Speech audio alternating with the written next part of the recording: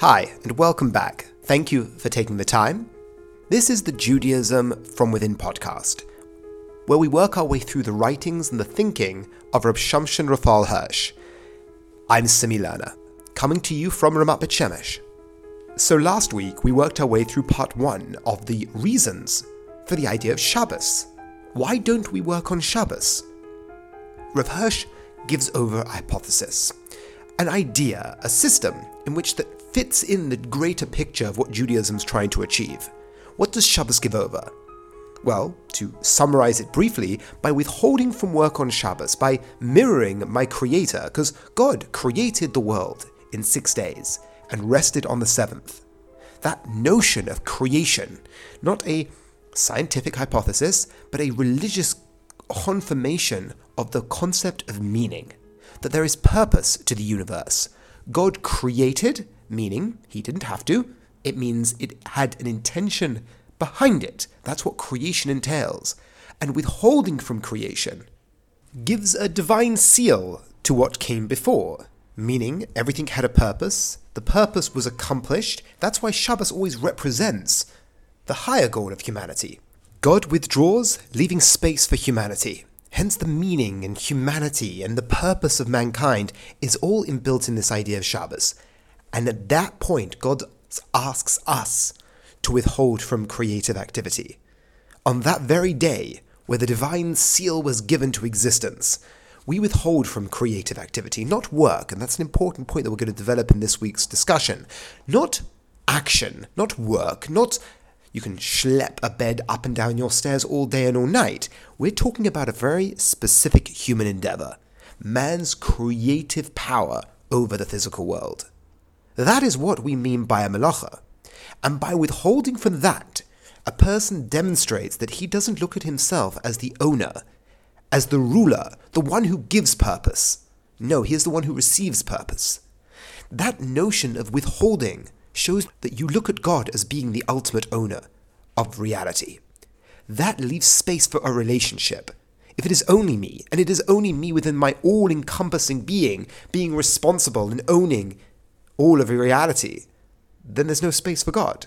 There's no space for a relationship. That's why Rav Hirsch looks at covenant as having its root in the relationship of Shabbos. We live out this aspect of the relationship on Shabbos, that we have space for God in our lives. By withholding from mankind's ability to act creatively on the natural world. So that was the idea of Shabbos, but now let's draw it into the halacha, draw it into the lived experience of the Jew, because we mentioned last week, Shabbos in its broadest sense is a universal human idea of purpose, a relationship with God, but the Jews are the custodians of this. That is why we live it out symbolically in our lives. So let's break it down into the actual melachas. There are 39 melachas. Now they have their root in the creation of the Mishkan, which in some way represents the most sublime expression of human creativity. But I don't want to go into the philosophical realm of discussing why these melachas are relevant. Rav Hirsch draws us into the notion of a melacha. Once again, God withheld from creative activity. We don't think God withheld from all activity. Existence still remained. We think God stopped the creative endeavor. Hence, the creative endeavor to mirror that in our own lives, to do a going God's way in our lives, it has to reflect that. And Rav Hirsch says it reflects it beautifully. From a point of view of Jewish law, we are not told not to exert ourselves. We are told not to do a melacha. So let's break down the criteria of what makes up a melacha. A melacha isn't just action. A melacha is something that involves a certain consciousness, intention, an aim, and a means of how to accomplish this goal. These are 4. There are 2 more, but these are the 4 primary ideas that come into play whether an action is considered a melacha or not. It's not just an action, it has to have this criteria. It has to have an intention, it has to have a goal, it has to have a means of accomplishing that goal, and a certain conscious state of mind. And all of these fit in to whether we would call something creative or not. If it isn't done with the conscious intention of doing what you're trying to do, if the work was done unconsciously, what the phrase that's used by Chazal is misasek, then it doesn't reflect the genuine human personality. It's done like happenstance, it's an accidental factor. It's not an expression of an individual's creative will. Hence, it isn't a malacha.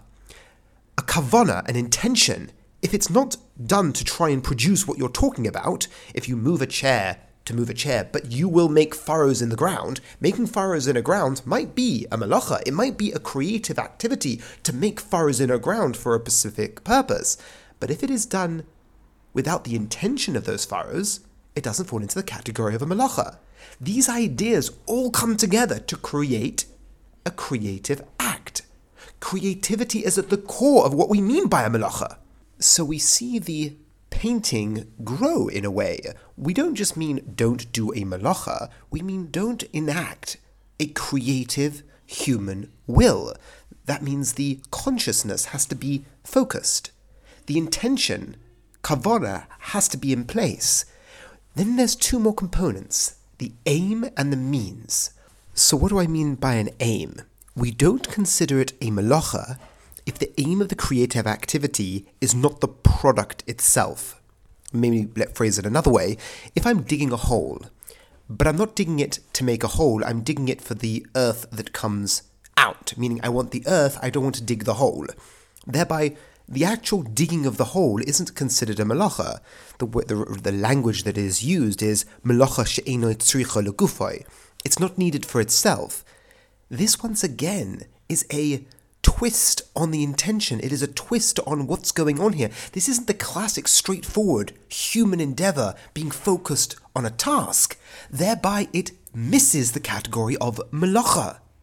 Now, this, once again, a person can give this in isolation and it seems disconnected, but part of this greater tapestry. So we spoke about the aim. What about the means in which there's a notion called ka'achayad. It's done in a bizarre way. The way you try to achieve your goal was in a slightly strange way.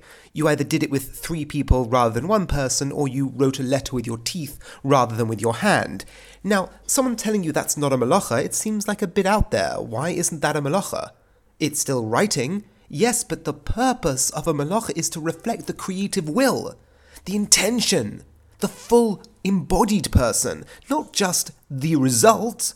So a malacha, as part of this description, becomes this rich description of the human personality, which means all these criteria have to be in place, or you're doing something strange. You're not doing something in the classical, intentional way that would classify itself as a malacha. So to sum up, we spoke about how a malacha is not just action, it's not a result, it's not work per se.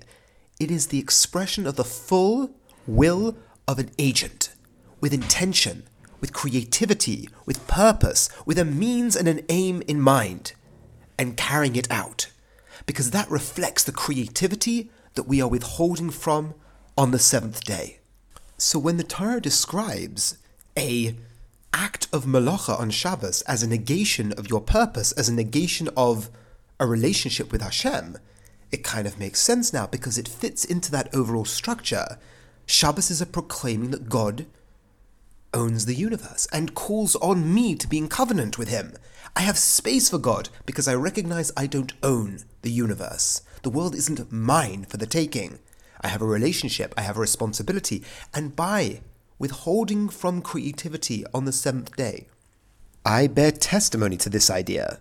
Shabbos isn't a negation purely. Of course, I withhold from creative activity, but in a positive move to bear testimony to this principle that I am enacting. I withhold to leave space for God, to show that God is the master, and I am the one in covenant with God. I have purpose that it is built into the very fabric of reality. And that's the first step at the beginning of the week, which informs my week going forward and is a build-up from what passed. I live my week out in anticipation of Shabbos, because Shabbos isn't only a day of rest, it is a day where I proclaim the most fundamental principles of my tradition. Purpose, covenant, holiness, because I lift myself up above the mundane week, and I proclaim these ideas by acting like God acted at his behest. I withhold from the most divine aspect of the human personality, my creativity. I withhold from malacha. thank you so much for listening. Have a wonderful week and a wonderful upcoming Shabbos.